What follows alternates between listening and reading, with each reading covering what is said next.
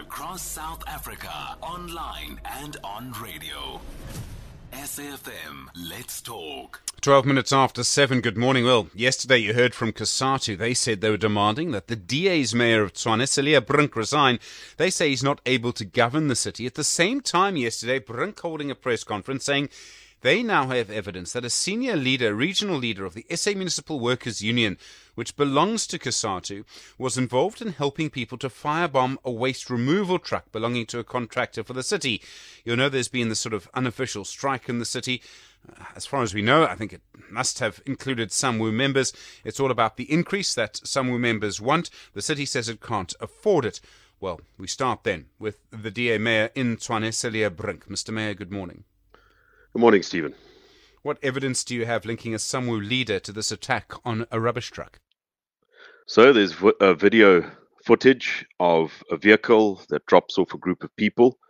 That group then goes and sets a truck alight, and then the same vehicle collects the group and leaves the scene of the crime.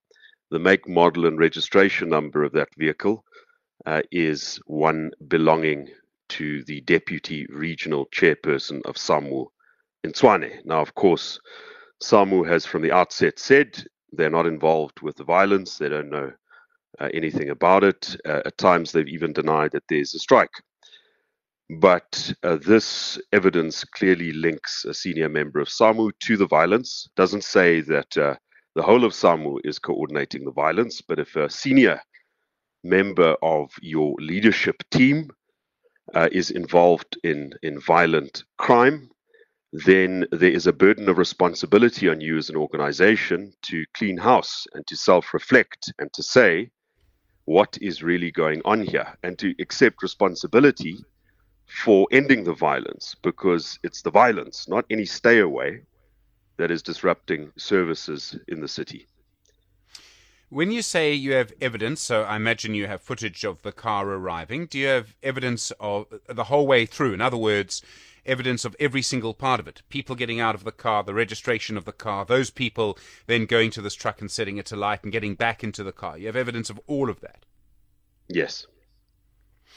And have you put this directly to Samwu? I know that one of the officials you've fired, I don't know if it's this official, but have you put this to them? Have you given them a chance to respond at all? I mean, if someone's car was stolen over the weekend.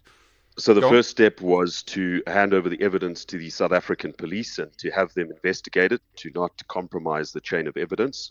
That case number is open. Unfortunately, there hasn't been an arrest because, I mean, first and foremost, this is a criminal matter. The labor issue is secondary to it. So the evidence was put to the, I understand from the report the city manager gave me, the evidence was put to the member of Samwu, the Samwu leader. He then offered an alibi. The city investigated the alibi and found it to be discredited. And it's on that basis that the city manager decided to dismiss the official. And Stephen, we think that it's in the public interest that this be known. There have been other members of Samwu implicated in violent attacks against the city, but this is a person in a position of leadership.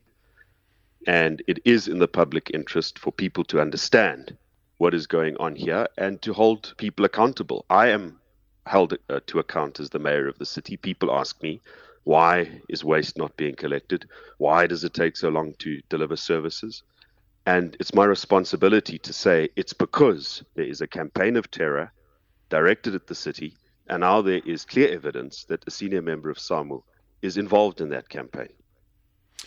They deny being involved in violence. We'll put it to them again in a moment. Dumisani Magagula is listening to this conversation, but I have put this to him before. And he's suggested, in fact, that some of their members have been victims of violence, he says, by criminality, criminals working for contractors who want to stop the city from delivering services, for example. Is there any possibility of that here? There is no doubt that members of Samwu have been victims of violence. In fact, I visited one of those victims, a Samwu member who was shot and left for dead because he continued working. I visited him in hospital and I heard the story from him personally. So there's no doubt about that. And the point here is not to say that all Samwu members are involved, but certainly it's clear that a member of their leadership has been involved. And that places the onus on them because it's their own members that are at risk. It's members of the public. It's working people. So forget about the backlog in waste collection that's caused when a waste truck is torched. What about the working person that operates that truck, who has to care for their family, who has to be employed by a business that is out of pocket when a truck like that is torched? It takes about 3 months to replace a waste removal truck that's been destroyed to get one back on the road.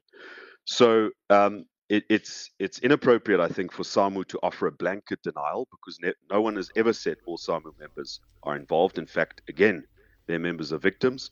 It is incumbent upon the leadership of Samwu to look in the room where they're sitting and making decisions and ask themselves, who here, which faction here is involved in criminality? Cilliers, Brink, thank you. The DA's mayor in the city of Tshwane.